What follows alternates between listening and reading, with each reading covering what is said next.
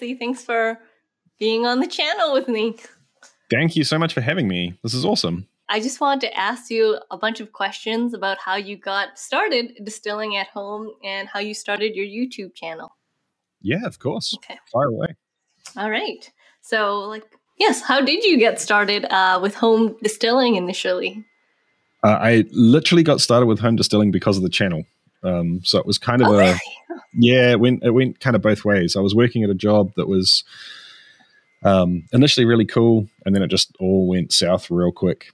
So I was working as a photographer, but the job I was in, I had zero creative outlet. It was purely a technical thing, which is normally fine for me, but it went from technical solving new problems to technical sausage factory, like just the same thing all the time, nothing changing, doing the same thing over and over again. And it went from a job that it felt like the department, they hired two of us, two photographers, and literally said, we don't know what you do, start the department, pick your own equipment, tell us what your job description is. It was great, and then it all just got shut down. So I was in sore need of something to look forward to in my future, and also in sore need of creative outlet. So I decided to pick up a hobby on the side, and also maybe a hobby that I could potentially put some time into while I was at work. But every other hobby I've had, I get really into something, I get obsessed with it, I put all this time and effort into it, and then I wake up one day, a year later, and I'm just over it, and then I've got nothing to show for all the time I put into it. So I decided, if I'm going to have a hobby, why not have a hobby that may potentially turn into something, that could get me out of that situation, that could be a job in the future. So I'd had this interest in cocktails, actually, was what started it for me. I really liked the idea of being able to mix cocktails and try different recipes on a cocktail basis. But I could never justify, look up a recipe for a cocktail and it might have 3 or 4 different spirits in it. And if you don't have any of those, that's, it's like $300 that you got to go and spend. I was like, we're not going to do that. So I thought, if I make my own spirits, then I can make spirits relatively cheaply and make cocktails. It turns out that I got over cocktails really quickly, and now I mostly just drink neat spirits. But the other side of it was YouTube, and the idea was that the two of them together, if I could get into YouTube, then that would sort of satisfy the geekery side of things, figuring out the algorithm, figuring out the technical aspects, and also the creative side of it too, being able to mess around with different aesthetic ways of showing what I was doing. So long story short, I'd never distilled a drop of alcohol when I started the channel. I started the channel before I started distilling, and the whole point of the channel was not to be, here's me good, me teach you. That it makes sense if someone's been in the industry for years and years and years, of whatever they are, that they're teaching about. But for me, that obviously didn't make sense because I didn't know either. So it was more a case of, I guess, come along with me while I learn. And what I am good at, I think, what I think my strength is finding information, repackaging information, and then sharing it with other people in a way that helps them get to the result faster than what I can, or faster than what I did the first time around, because I had to find it in the first place. So I guess I think that's what I try and share my channel. And here we are, 4 years later, I'm still doing it. Yeah, that's crazy. But so you said you started distilling after you started the channel. So how did you decide on distilling? If you're going to make a channel, you want to pick something you like, but then you didn't even distill at that point. So you didn't even know if it was something that you would like to do. Yeah, that's a really good point. I'd been homebrewing for a long time. Well, not a long time, maybe about 4 years. And I guess I just assumed that it was going to be much the same. It was going to be an extension on that. Literally half of it is almost identical, right? And then you just distill the product. You don't add hops, and then you distill it. You don't package it, you don't keg it. So I knew that I enjoyed that. But I'd also start to learn about myself that for me, my hobby is learning. My hobby is problem solving. So it almost doesn't matter what the subject matter is, as long as I've got the ability to keep challenging myself and keep trying new things, keep having ways to put myself into situation. Like it's the whole cycle of you try something, it turns out horribly, you swear, you curse, you get really fed up, you get angry, and then people look at me and say, why are you doing this? This doesn't look like fun. But for me, it's just part of the process. You know, like you've got to go through that process of being kind of fed up at something or being frustrated at something or feel like it's not working properly. And then you get a breakthrough. And then that feels amazing. So it almost didn't matter what the subject matter was. And the reason I picked distilling was I figured I had some start with brewing. So I had some skills that would transfer from that. But the brewing space on YouTube was quite crowded, I think, compared to the audience. Whereas I noticed that distilling had a large amount of people that were hungry for information relative to the amount of people that were creating content for it. And that in a huge part was because it's illegal in most other places, right, for people to do this at home.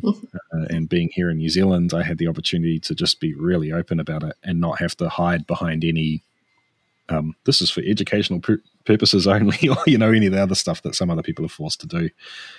So I sort of saw that as a large opportunity. And the inverse side of that, the problem with that is that it is quite a small community as well. So I think people making videos in the space are never going to be, you know, they're never going to be the next Linus Tech Tips or MKBHD.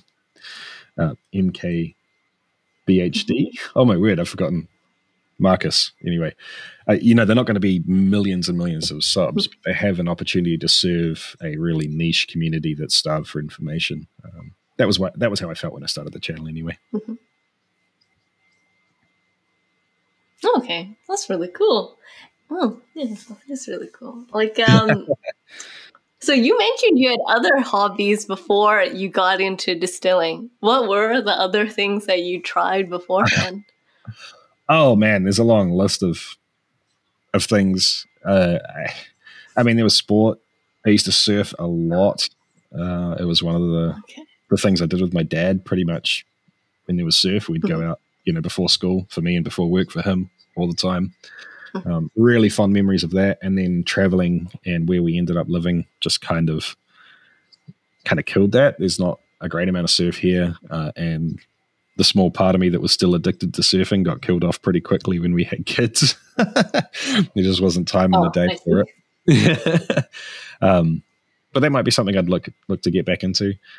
Skill toys have always been a really cool hobby for me. I've really enjoyed skill toys. So contact staff, double staff, yo-yo. I was into yo-yo for a while. Kind of things that cross the line between skill toy and sports. So like table tennis I was into a lot because you can kind of mess around by yourself pretty easily. Pool sort of falls into that category as well. Snowboarding. Tech stuff. I love tech stuff. This is the tech / skill toy buzz for me at the moment. So FPV quads, they're an amazing outlet for me. I like things that you can kind of zen with, things that you can get into flow state with. And, you know, obviously as I'm getting a little bit older, surfing and snowboarding and skating is not so great for me anymore. It hurts when I fall over. So being able to just stand there and then pretend like I'm doing it, but it's something else doing it, that's pretty cool too. Yeah, that's all right. Yeah. So you got into distilling, and you built your own still at home, right? Yeah. Okay. How many stills do you have right now? I had to. Someone asked me this question a little while ago, actually, and I actually didn't know the answer until I sat there and worked it out. It's not that bad. We'll start from smallest up. So the smallest one I've got is the little Chinese pot still, which is, I think, maybe 6 or 7 liters, and it's literally just a stainless pot with a column to line arm that comes over through a kind of one of the almost like an old school pot and worm condenser. That's great for little mini runs of gin, testing things out, stuff like that. What's next? Then I've got the T500, and I got that one mostly because I saw a lot of people, just because it's available everywhere. It's the one commercially made home distilling still that you can buy almost anywhere. So I thought it would be smart for me to get it and try it just to be able to, talk to that community. And turns out I actually quite like it. It's not a horrible still, to be honest. It's pretty decent. With a few little modifications, I think it would be great for a lot of people, especially if you just want to plug and play, get into it solution. Then I've got a claw hammer still, which is similar to the T500 in terms of size, but it's quite different in terms of its form factor, I guess. So it's more of a milk can pot or boiler, and then everything above it is modular. So it's got you can get little, I think it's 1.5 inch bubble caps, and you can put as many of those together as you want. It has options for a stainless pot head, copper pot head, stainless and copper columns, and it has little accessories like a gin basket and stuff. So that's pretty fun as well. On the side of that, the same company makes a really cool alternative to something like a Grainfather. So it's basically a brew in a bag setup, but instead of being a bag, it's all stainless, like a stainless grain bag and stuff. That's really cool. What after that? Then I guess it's the still that I built. Just to be clear, I built everything above the pot or the boiler, mostly out of copper and stainless steel ferrules. But one of the guys that was instrumental in helping me, I guess, break into the hobby to help me get past that really steep learning curve was really generous enough to donate the pot as well. So he built that. I did not build it. And he did a really good job of it. Yeah, so that's built out of a 50-litre beer keg, and it's got two kilowatt elements in it. I've got some 4 kilowatt ones there, but I need to rewire, get the Sparky to put in some more wiring for it as well. And then I have a Genio, which is similar to the iStill in that it's an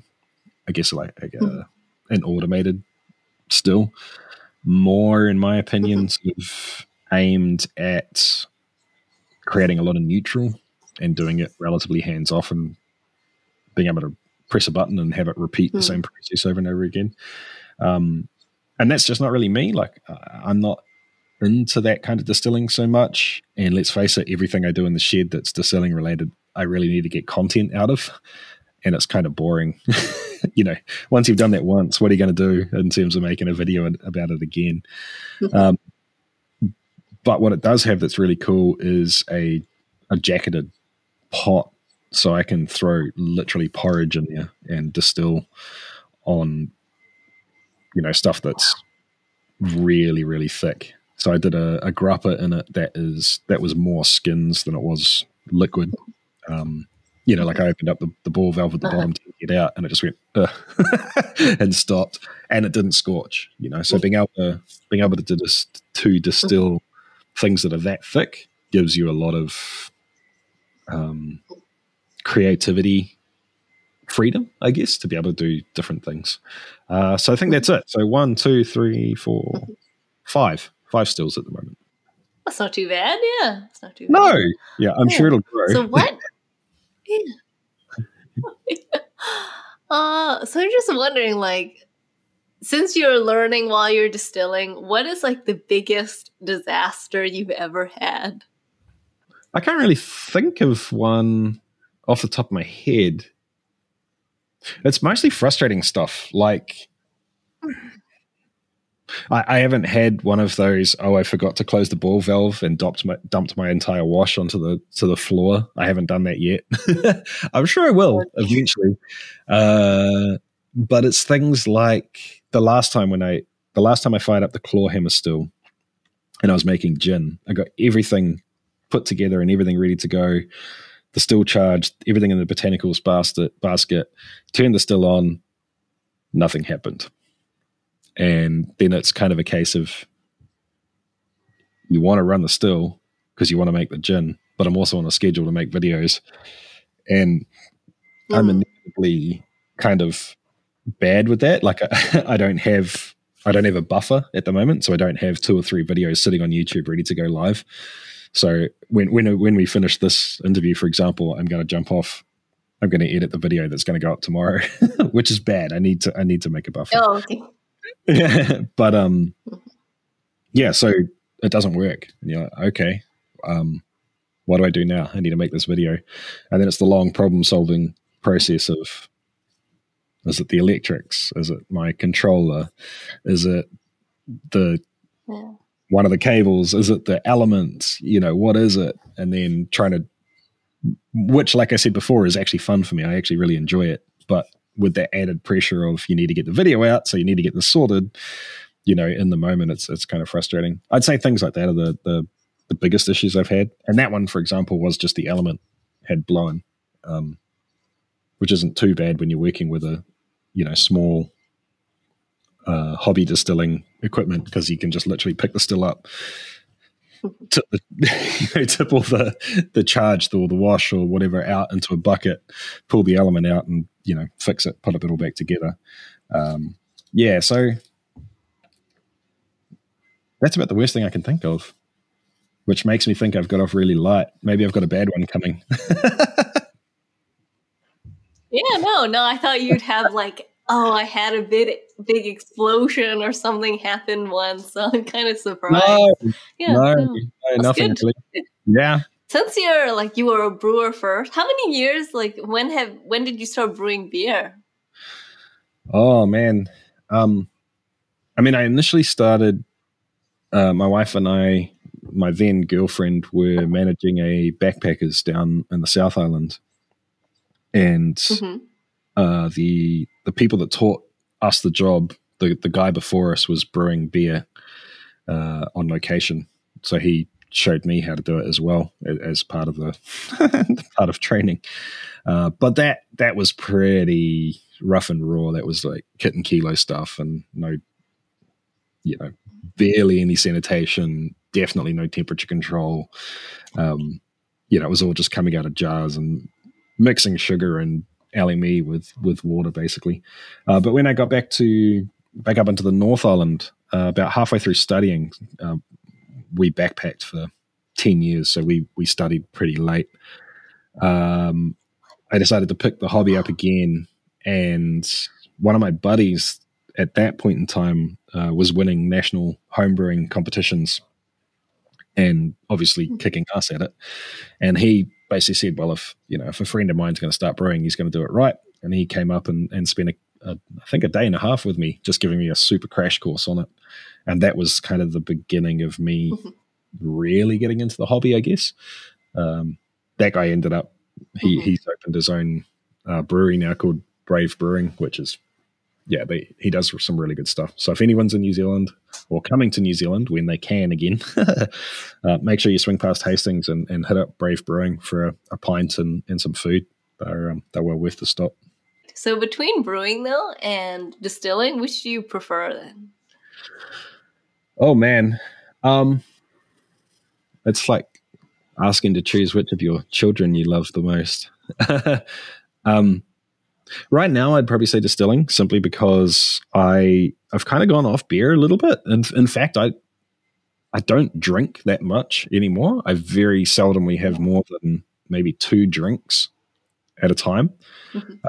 Obviously every now and again you catch up with an old friend, or you have an excuse, you're away from the kids or whatever, and you kind of cut loose a little bit more. But I guess spirits just sort of fit into my lifestyle a little bit more now. It's really easy to sit down after a meal for me and sip on a whiskey, and it's kind of like, it's the best of both worlds. It's like dessert, but it's 25 mils, 40 mils of whiskey, and you can sit there and enjoy it for half an hour. It's almost more like a treat than it is an alcoholic beverage. But I don't know. It fits in with what I enjoy more at the moment. And I guess because I enjoy drinking spirits more at the moment, then I enjoy the process of making them more, because I'm more likely to be, thinking about the last whiskey that I really enjoyed, and man, that was really delicious. How do I go about making something like that? I think that process of drinking is more often than not a process of me thinking about what it was that they did to that whiskey to make it taste the way it did. And I think it's actually interesting because of that, I more often than not, I would rather drink a whiskey that I've never had before and I think might be interesting for some reason than I would rather drink a whiskey that I know and love. So it's almost like I don't know. Sometimes I just want to drink it because it's delicious and I don't want to think about it.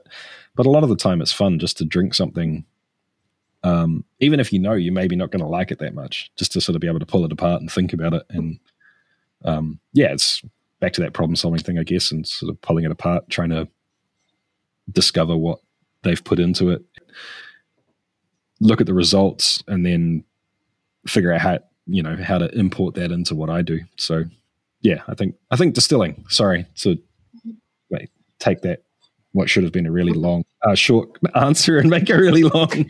But yeah, distilling, I think, at the moment. Because we both have distilling YouTube channels, I'm really curious about your journey in this. So you've done it for 4 years. So how has this channel kind of changed your life, if at all? Oh, dude, it's completely changed the entire family's life right now. For the longest time, and when I say the longest time, about 3 years, the first 3 years, it was, well, the first, I think it was about a year and a half at that first job that I described to you. It was great for the family because the amount of effort and time and just personal resources I was putting into that job was pretty low, because the writing was on the wall. We all knew it was going down the toilet. So it wasn't a huge impact on the family, because it wasn't taking up a lot of bandwidth for me personally. So I could still come home and and have all of my resources for the kids and for the wife and stuff. But when that job did finally die and I moved to another job, the next job was awesome. I loved that job, and it took a lot of resources from me, in terms of bandwidth during the day, but also just the amount of hours I was working there. So that was sometimes 60 hours a week, and then coming home and doing another anywhere between 15 and 40 hours a week on Still It, and trying to put my heart and soul into both. So that was tough, man. That was real tough on the family. And I tried to quit at least 2 times, seriously. And both times my wife kicked my ass and told me I wasn't allowed to quit Still It. So basically, without her, this wouldn't have happened on many, many levels, but just pure encouragement was one of them. But then COVID rolled along, and unfortunately that job that I loved they had to let me go, and they made the right decision for the company. And so there was no, hurt feelings there. And Still It and Chase the Craft pretty much made the entire COVID thing not an issue for our family. So if I didn't have that side hustle that was sitting there and slowly building up, ready to turn into a full-time gig, we would have been stressing out, man. We would have lost 3/4 of our family income with no other way to generate it, because no one in my industry was going to hire during the I say during COVID like it's not a thing anymore. For us, luckily, it's really not. I understand that for other people that's not the case. So sorry for you guys. But yeah, and now I get to hang out at home. It's 10:30 on a Friday morning for me, and instead of being at an office doing someone else's work, I get to hang out here and talk to you, which is freaking awesome. I don't know, man. I'm so lucky to be able to be in contact with people like you that are on the other side of the planet. Our paths never would have crossed. You're doing really cool stuff. That's true. And that just, that is awesome in and of itself. It also means that if my wife's sick, I can just go and drop the kids off to school because she normally drops them off on her way to work. Or if one of the kids has something that's important in their life coming up, I can just rearrange my week and do it. I never used to be able to do that stuff before. So yeah, I'm really lucky to be able to do this. The family's really lucky. Or I shouldn't say the family's lucky. I'm lucky that I'm actually able to be the dad and the husband that I should have been before, and I wasn't able to because I was kind of stuck in the rat race, That's probably not the answer you were looking for, but for me, that's the biggest thing that this whole YouTube thing has given me is the ability and the flexibility to be the person that I want to be with my family, and to be able to meet amazing people that I never would have been able to meet in another lifetime. Those are the things that have literally changed my life. And can I ask, was there a moment when you thought, I'm going to be able to do this and make this YouTube thing a full-time career? When COVID hit and I was forced to. So, it had been growing really steadily. And I guess the thing that I was proud about with the channel was that I grew it steadily and it wasn't, one hit wonder where a video had taken off and given me more exposure on YouTube than I probably deserved. So I was proud of that, but also at the same time, that was the biggest downfall of it, was that I was just growing really steadily and incrementally without any explosive growth. But it was starting to look like right before COVID hit, it was looking like there was potential for that to happen, for me to get to a point where I could quit the day job. And we'd been having discussions with myself and my wife pretty close to just before COVID struck, talking about what we were going to do about that. And it was sort of looking like maybe looking at perhaps a 2-year exit strategy where I'd sort of grind for another 6 months or a year and then slowly start to back off, maybe go to 4 days a week, and then slowly back it off. But with that safety net of the salary still coming in as well. And then COVID hit, lost the job, and the potato vodka video took off all at the same time. So I saw that. Yes, I went crazy. And so that was a huge, those things together. We're kind of like we're doing this. You don't really have a choice. You could go looking for work. You could go stressing about it, or you could just put all that time that it would have taken you to look for another job and work at another job and just put it into the channel and see what happens. And it was just a perfect storm. It all came together at the perfect time. Yeah. What about the other skills? You learned distilling while you were doing YouTube. Well, what about the social media side of things and the video editing and the videography? How did you learn those skills? Yeah, man. It's a pretty big leap, right? It's nice to talk to someone that gets it. It's tricky, man. I guess it's just a case of you need to do it, so you do it, and you learn on the job. I don't know. What have you been doing? Where have you been getting inspiration to improve with that sort of stuff? The editing, it's all on YouTube. And then, my first video, it was, I think 3 minutes long or something. It took me over 100 hours to make that. Yeah. And it's so bad looking back at it now. And you're like, oh God. Yeah. It's just that's YouTube. So I learned everything on YouTube. Yeah, me too. Yeah. And I guess initially for me, it was a case of I have no idea how to do that. So Google literally how to do that. Or I don't even know because the hard thing is when you don't know what you don't know, right? You don't know what you're missing. You don't know what you're bad at. and you don't know what's possible. So where do you start? You've got nothing to hang on to. So I just literally started Googling how to edit.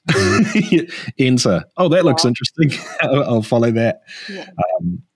And then it evolves a little bit more into you see something in someone else's video and you're like, oh, that's kind of cool. I like that. Yeah.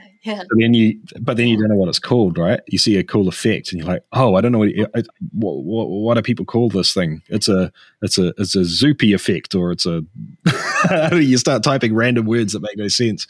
And then eventually after 5 hours of Googling, you find it, you get the tutorial, and you learn how to do that very, very narrow thing. And then you graduate past that a little bit to the point where you see something cool in a video, but I guess you've got enough tools yourself to have an educated guess on how to just recreate it. Now that you know it's possible and you've seen someone else do it and you've seen that aesthetic, then you can just go ahead and it might take you 45 minutes, an hour to work it out, but you can just kind of make it happen. And I guess I'm starting to get past that second to last sort of stage and into the last stage.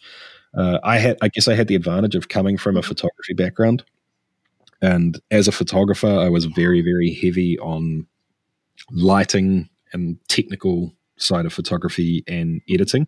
I was never, an artist sort of style photographer. So I was, how do I put it? I knew what worked aesthetically. I knew how to frame things. I knew how to light things. I knew how to make something look good as a static image. So then moving to video was, I guess, it's similar to learning how to brew before you learn to distill, right? It's kind of exactly the same, but nothing like each other, both at the same time. So that helped a lot. But you're so right, man. I look back now at especially the first 10 videos, and it is just so bad. So bad. I think the biggest thing for me is learning how to talk to the camera. I mean, like, is that still weird for you now? Do you get a camera out and look at the camera?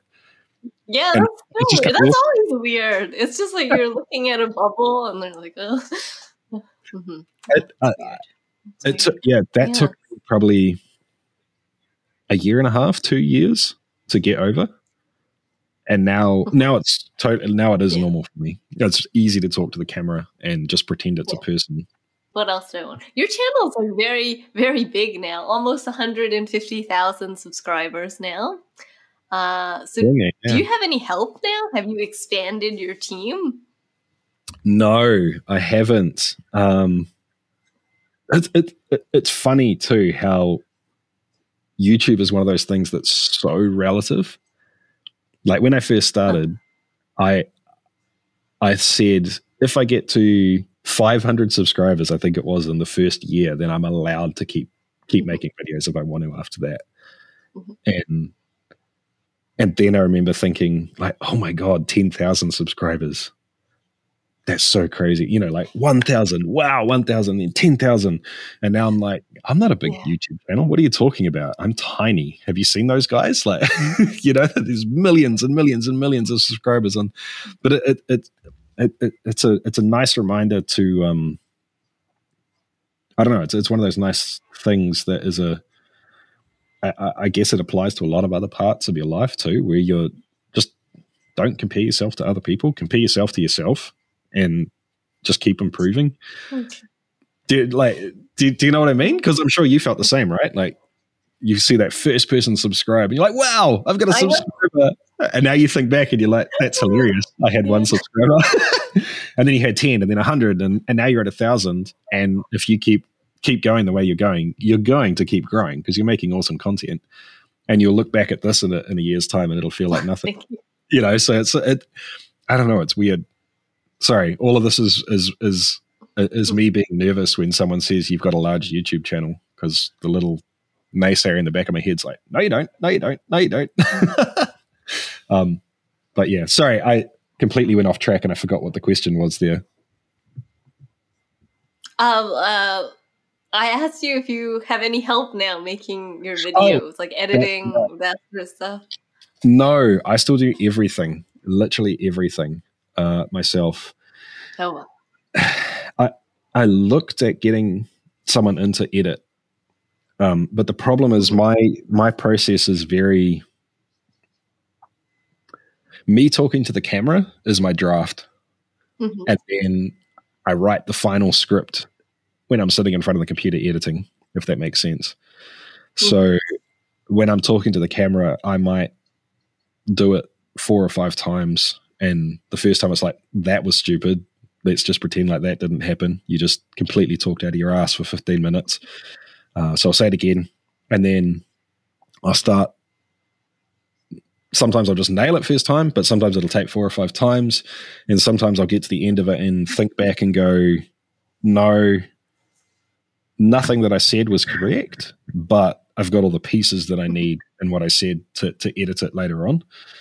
And then if you sort of move that forward to the editing process, if you have someone editing that doesn't understand distilling, there's no way they can do that. Do you know what I mean?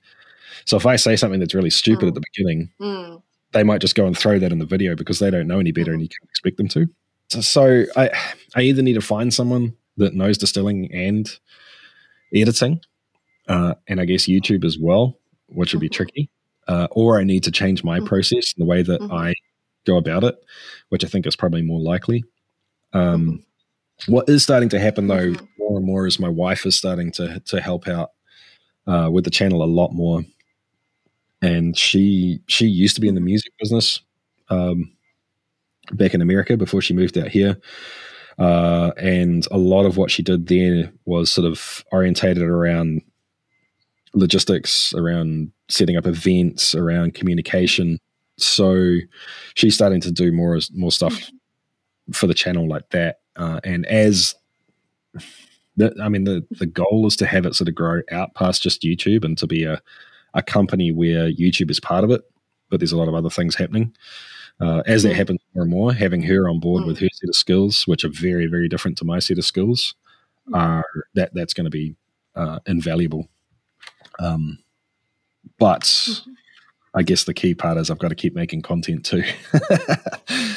So yeah, I don't know. I don't know.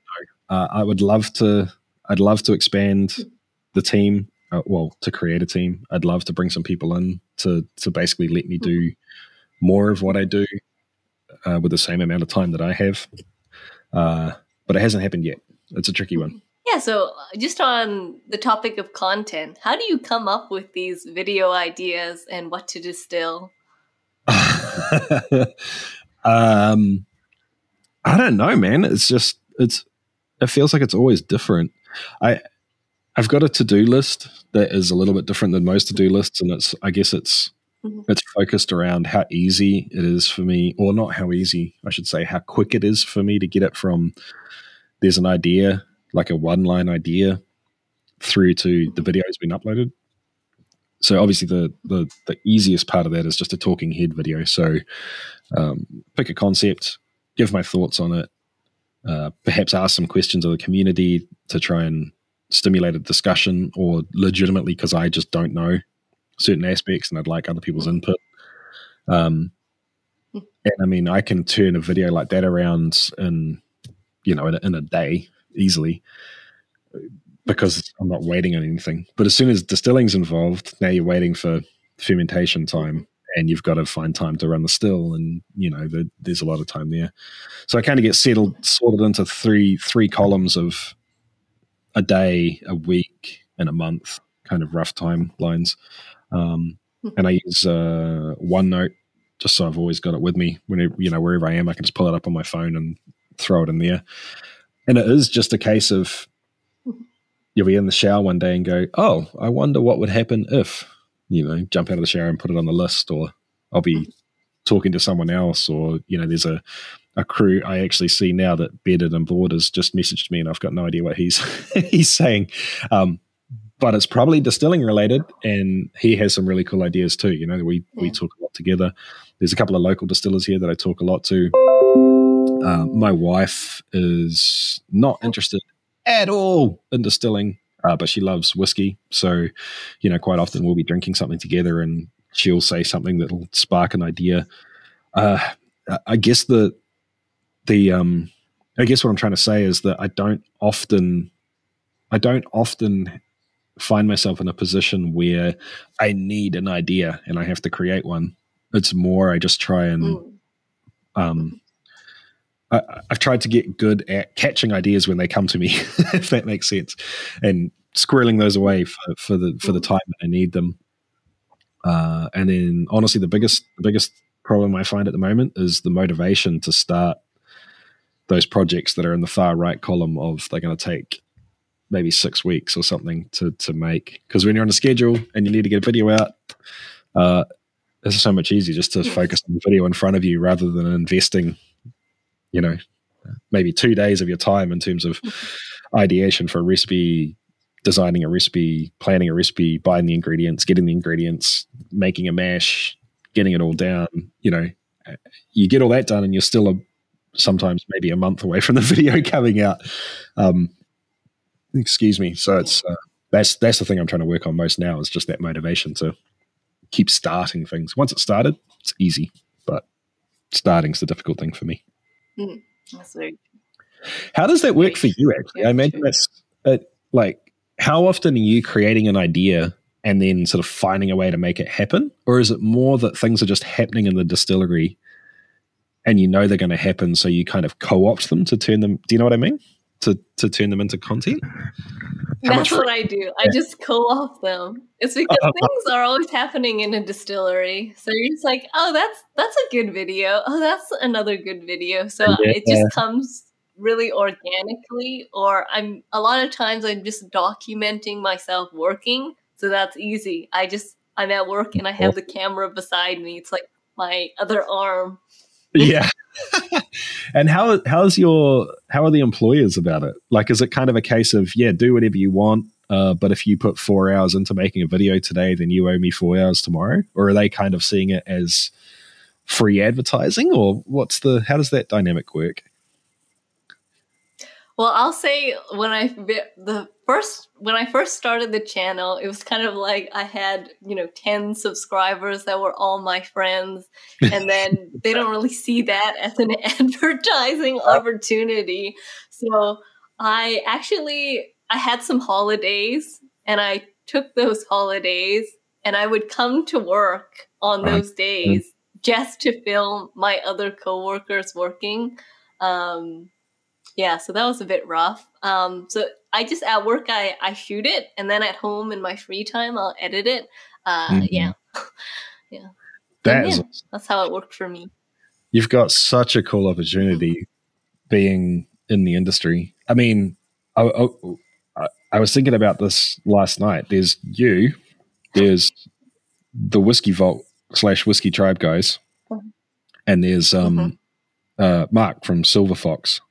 That's it on YouTube in terms of people making content from behind the curtain. And then there's a few asshats like me who's some dude in the shed somewhere that's just making random stuff, which is very different than doing it, when there's literally a profit and loss sheet coming at the end of the, the quarter or the year based on what it is that's being made while you're filming. So that's really cool, man. And let's face it, the Whiskey Vault, the Whiskey Tribe guys are not doing the sort of thing you're doing. That's entertainment that happens to be from a distillery and happens to kind of be about what they're making. So that's pretty exciting. You've got such a huge opportunity to show people a side of the industry that's just never really been shown before. And it's cool to see. It's really cool to see the industry being more accepting of that. I don't know. I hope that there's a big change. Well, there is a big change, and it has been changing, but it's whiskey, so it, and it's distilling. These things take time. But yeah, do you see? Yeah. Is there a lot of cross pollination and cross discussion? Is it a really small world in terms of do you see yourself having access to other distilleries that you're not working at because you're in the industry? Does that make sense?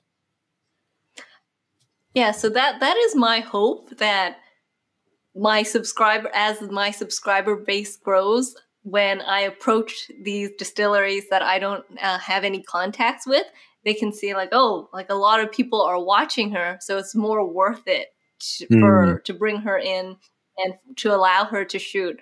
Or else if you just have no one watching, then like what's the benefit for them of you coming in and doing it? So that's my hope. Yeah.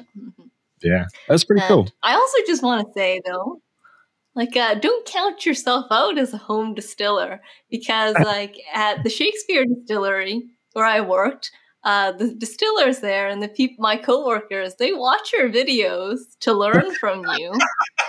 Just so you know that. Yeah, they're fans of you, David and Sam. If you see them in my videos, you'll know. Yeah, they're your fans. David and Sam. Yeah, that's always bizarre to me. It's so bizarre to me. It's weird because you don't. How do you put it? It's such an insulated thing. Like, it's just me. Literally, I'm a hermit. I don't leave the house. I leave the house to go to the shed, and then I come back to the house. And every now and again, I run out of something, and I go down to the shop and buy it, or I drop the kid off at school. That's about it. Like, I don't go anywhere else. So it's very, I don't know. It's bizarre to be running into people in the real world that even know that I exist, let alone that have watched the video or watch videos regularly. Yeah, it's a strange thing. It's very odd. But it's cool. Yeah, but I mean, I'm sure there are a lot of professional distillers that watch your channel to learn from you about distilling. Because it's not like they have all this knowledge beforehand. They're just figuring things out just the same as you. Yeah. The thing about distilling is that the more you learn about it, the more you realize there's no such thing as a master. Mm-hmm. And when I say, obviously there's masters of distilling that just do what they do. They're the best in the world. But what I mean is, you take someone like me, right? And my thing is, I never make the same thing twice because I can't make content out of that. And maybe I'll make it 2 or 3 times to really, to dial something in, and then I've got to move on. Mm-hmm. That's one end of the spectrum. And then the other end of the spectrum is someone who's been working at, one of the big like the master distiller or distiller at Lefroy or Ardbeg or something. And they are literally making the best products that they could like make from that within the parameters they have. It's the best in the world, But then you ask them how to make grappa. Like, what's grappa?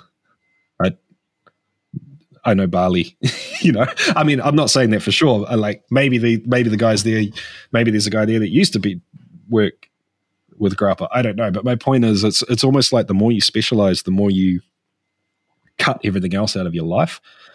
Do you know what I mean? So it's kind of a case of you can't know everything, because if you spend so much time learning everything you can learn about whiskey, then you've got no time to learn about something else. Or if you spend all of your time like me learning as wide as you possibly can, then there's no way that I can learn the intricacies of what a master distiller that's making bourbon or scotch, or I there's just no way I could know everything they know.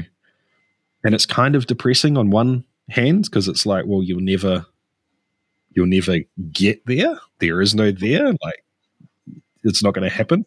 But then it's also really exciting because you're never going to run out of things to learn, right? There's always something new to pick up. I don't know. But if I knew what I know now about distilling and that part that I just described, that would be the answer that I gave you right at the beginning when you asked why I picked distilling. I didn't know that at the time. Now I do, and now I'm happy that I'm in the distilling space because of that reason. So can I ask, content-wise, what direction is your channel headed? Ooh, that's a good question. How do I answer this? You always know you've asked a good question when someone does that. Going back to what you were asking earlier about how I learned YouTube, there was a few channels that I watched that were YouTube channels. And what I mean by that is that literally channels on how to make a YouTube channel, right?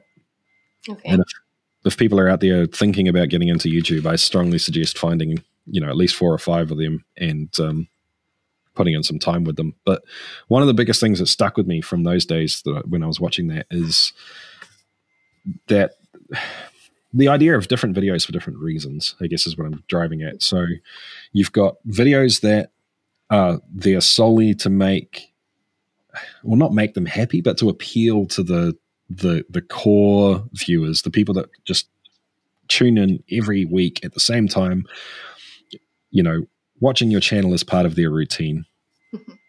So making videos for those people.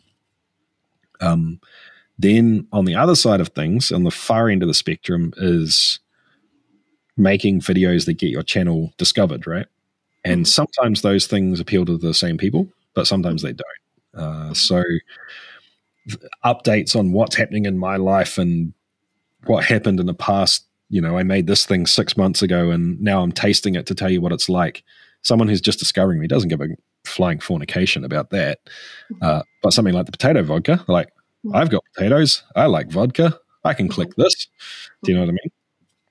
So I'm trying to sort of get a little bit better at dividing my attention between rotating through those types of videos and trying to create discoverable, clickable, more, I hate the word, but virally kind of, things that are just there for the masses, that are a way to bring people to the channel, and sort of paying homage to the people that have let me do this as a job, the ones that are the regulars that watch a lot, that contribute to discussions and help other newbies out in the questions down below, and like doing stuff that they enjoy too. So I'm trying to get better at that.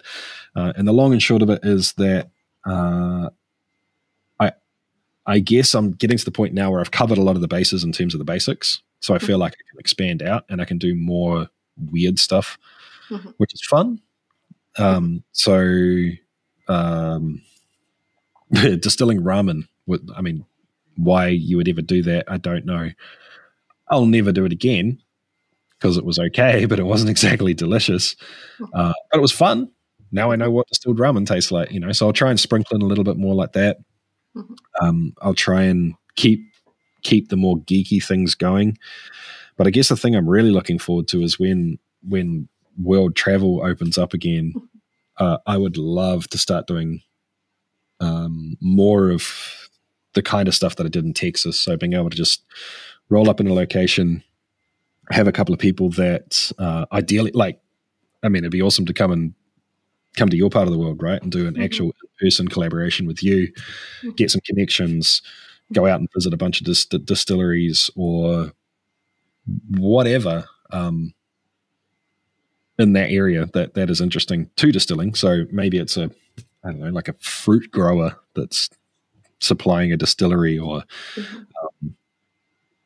I can't think of anything else right now. That's a bad example, but like just get past this distillery, I go to the distillery, like expand past that and just start to see what distilling is for different people in different parts of the world, and sort of collect that and have that as a inspiration piece for everything else that I do, right? Like, so now that I've distilled rice once, well, so that's a good example, right? Like, I wanted to distill rice, wasn't entirely sure how to go about it.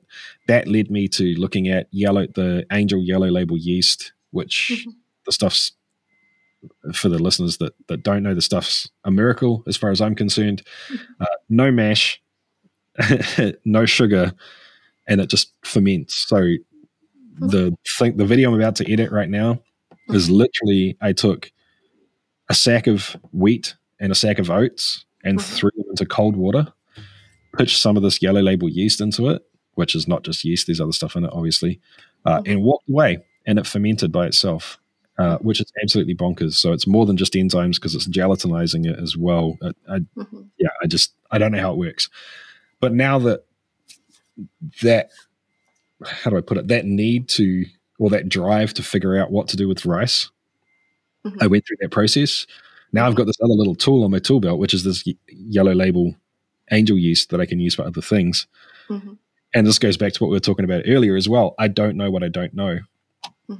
I've never been to a Scottish distillery in person. I've never been to an Irish distillery in person. I've never talked to those people. I've never been to people making brandy and cognac and like all these crazy things. And I feel like every time I can go and see what they do in person, even if it's not a physical product or like a physical idea, maybe it's just kind of a concept or a way of looking at things that I can glean or take from that person. It's just one more thing that makes everything else I do so much more exciting. Another example is visiting the Licorice Brothers from Iron Root.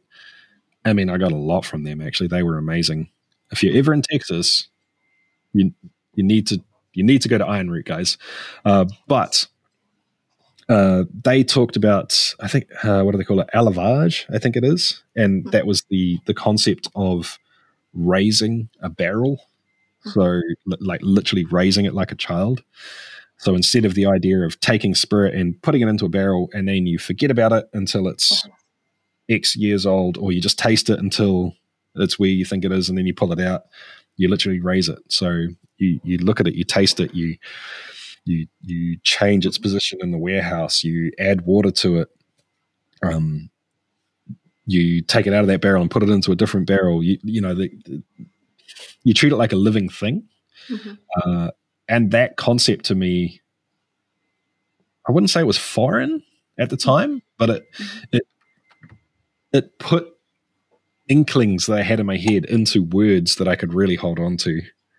And if they hadn't explained that to me, I wouldn't know that, So once again, a really long way of saying travel is going to be awesome. And I really look forward to being able to do that with the channel when we're able to. Have you ever thought of maybe contacting a TV show and seeing if you could have like a distilling TV show or something like that? I did. I entertained the idea for a little bit. Yeah. And at the end of the day, I just kind of feel like, why don't I just do it myself?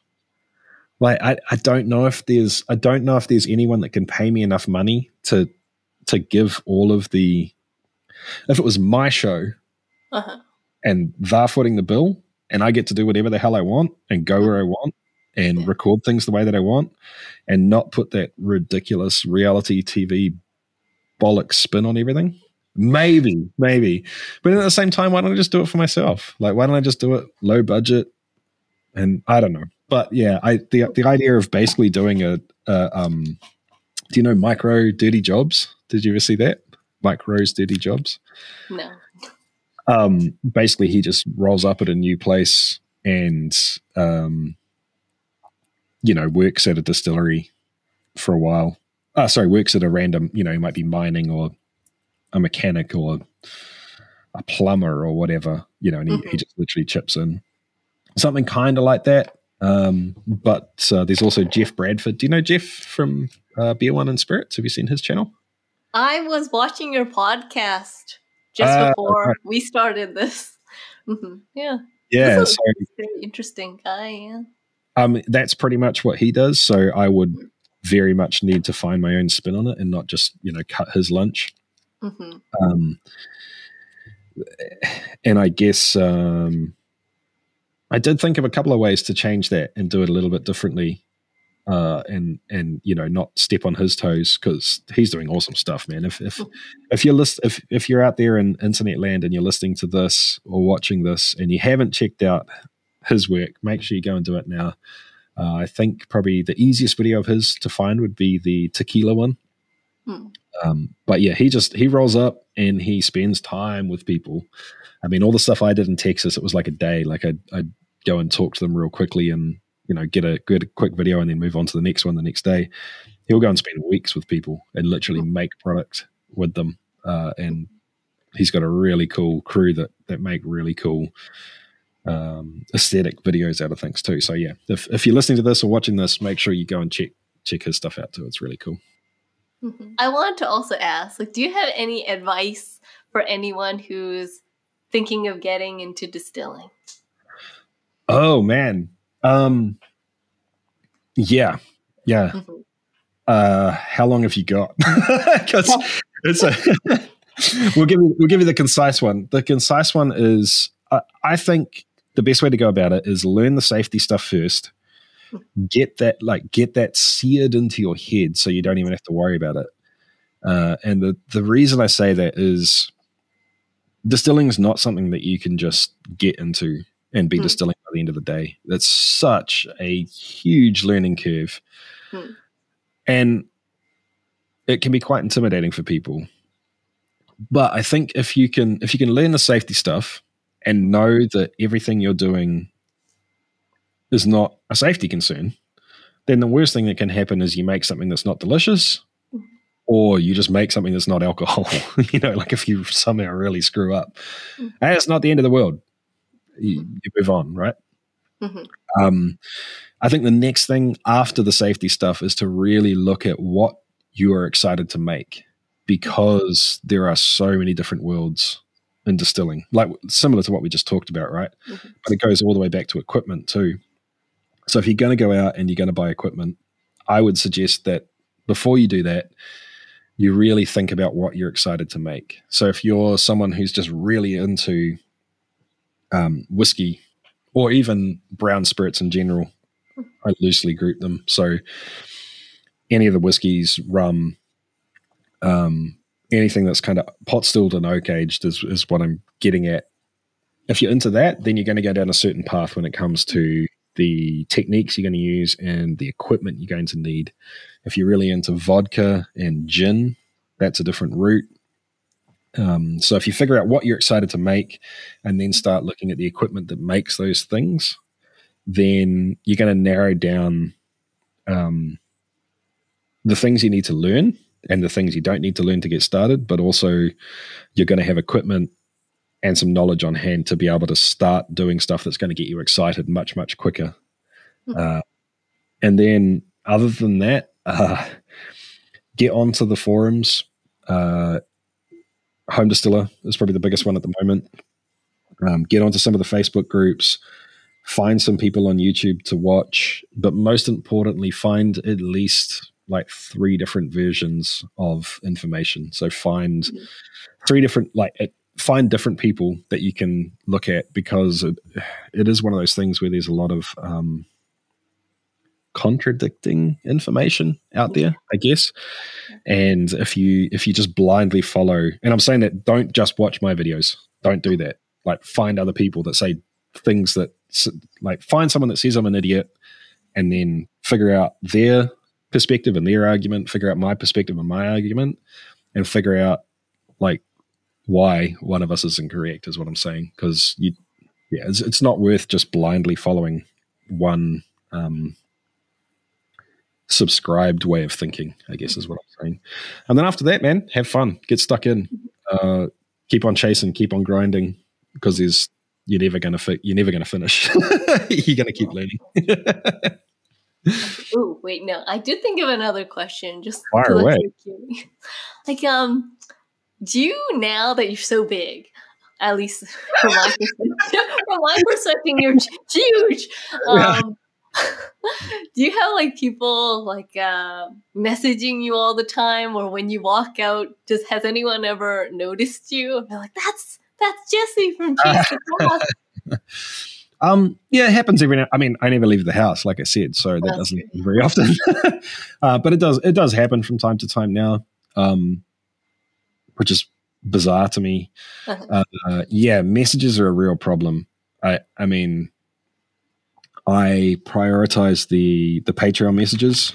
I mean, those are literally the people that are supporting me, so I kind of feel like that's only right to prioritize that. I get to Facebook. I just despise Facebook in general, to be honest with you. I only ever use it for Messenger, and I use it a little bit for I have a page and I throw stuff up on there every now and again, but it's not something I really do actively.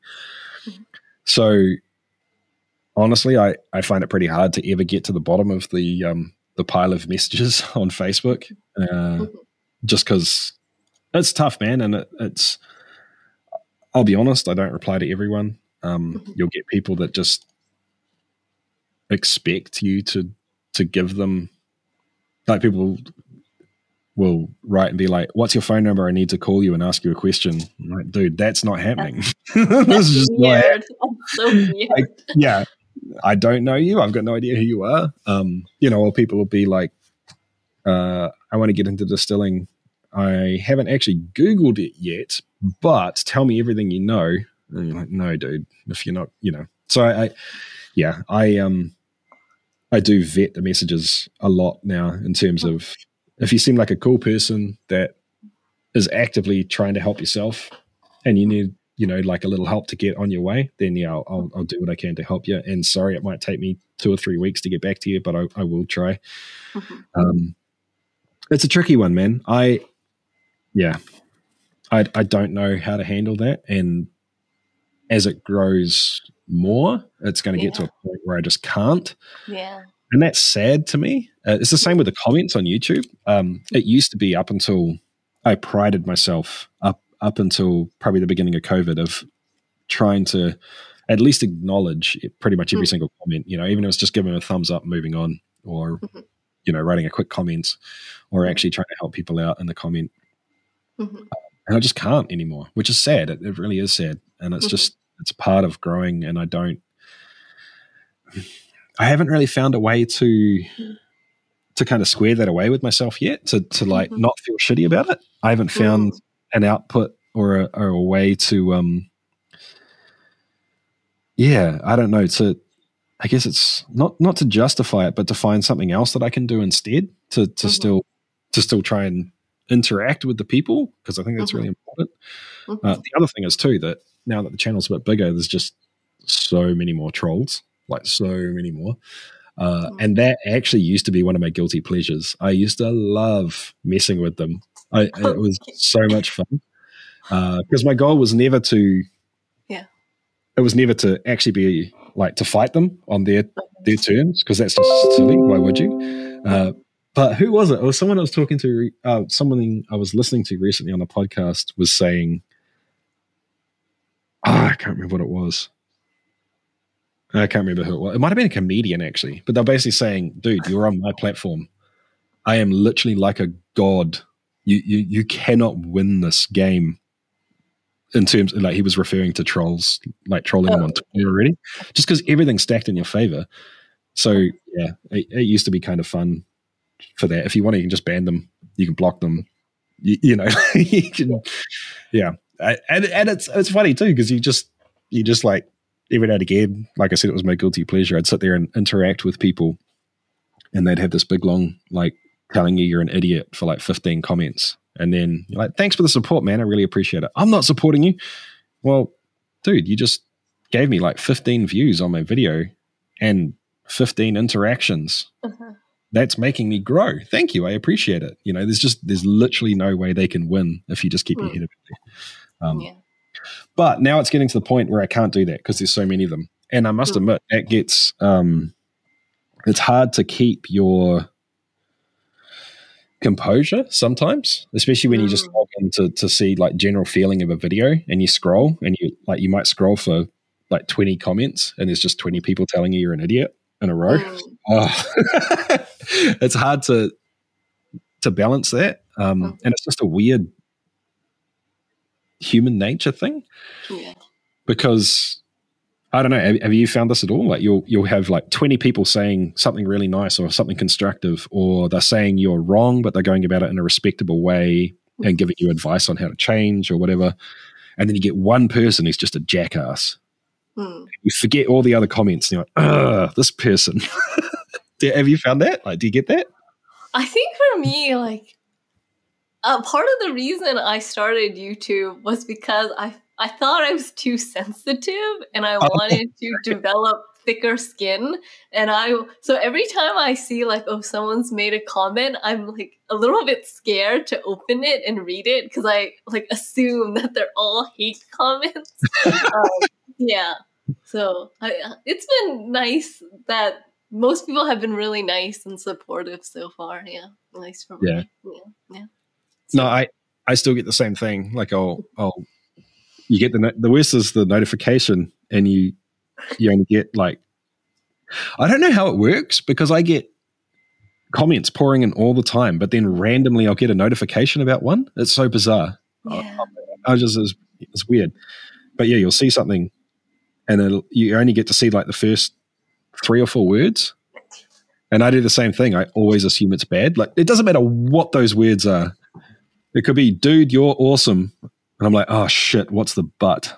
Oh no. Yeah, I'm really bad at it too. I always assume the word. Oh God. Yeah. I don't know. Yeah, it's the way my brain works, I guess.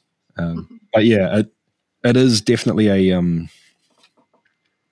exercise in I guess like you said, trying to have a thicker skin, right? Yeah. If people are thinking about getting into YouTube, know that is a thing, and you need to deal with it. Jesse, thank you so much for talking to me today, doing this interview. And I'll see you next week for our podcast together. Yeah, excited. Thank you so much for having me, and congratulations on first of all grinding and like sticking to it for this long, but also on having some success. And I'm sure, yeah, it's going to start being exponential for you soon. I'm sure. So good on you. No, thank you so much. Okay. Thanks for having me. Bye. See ya.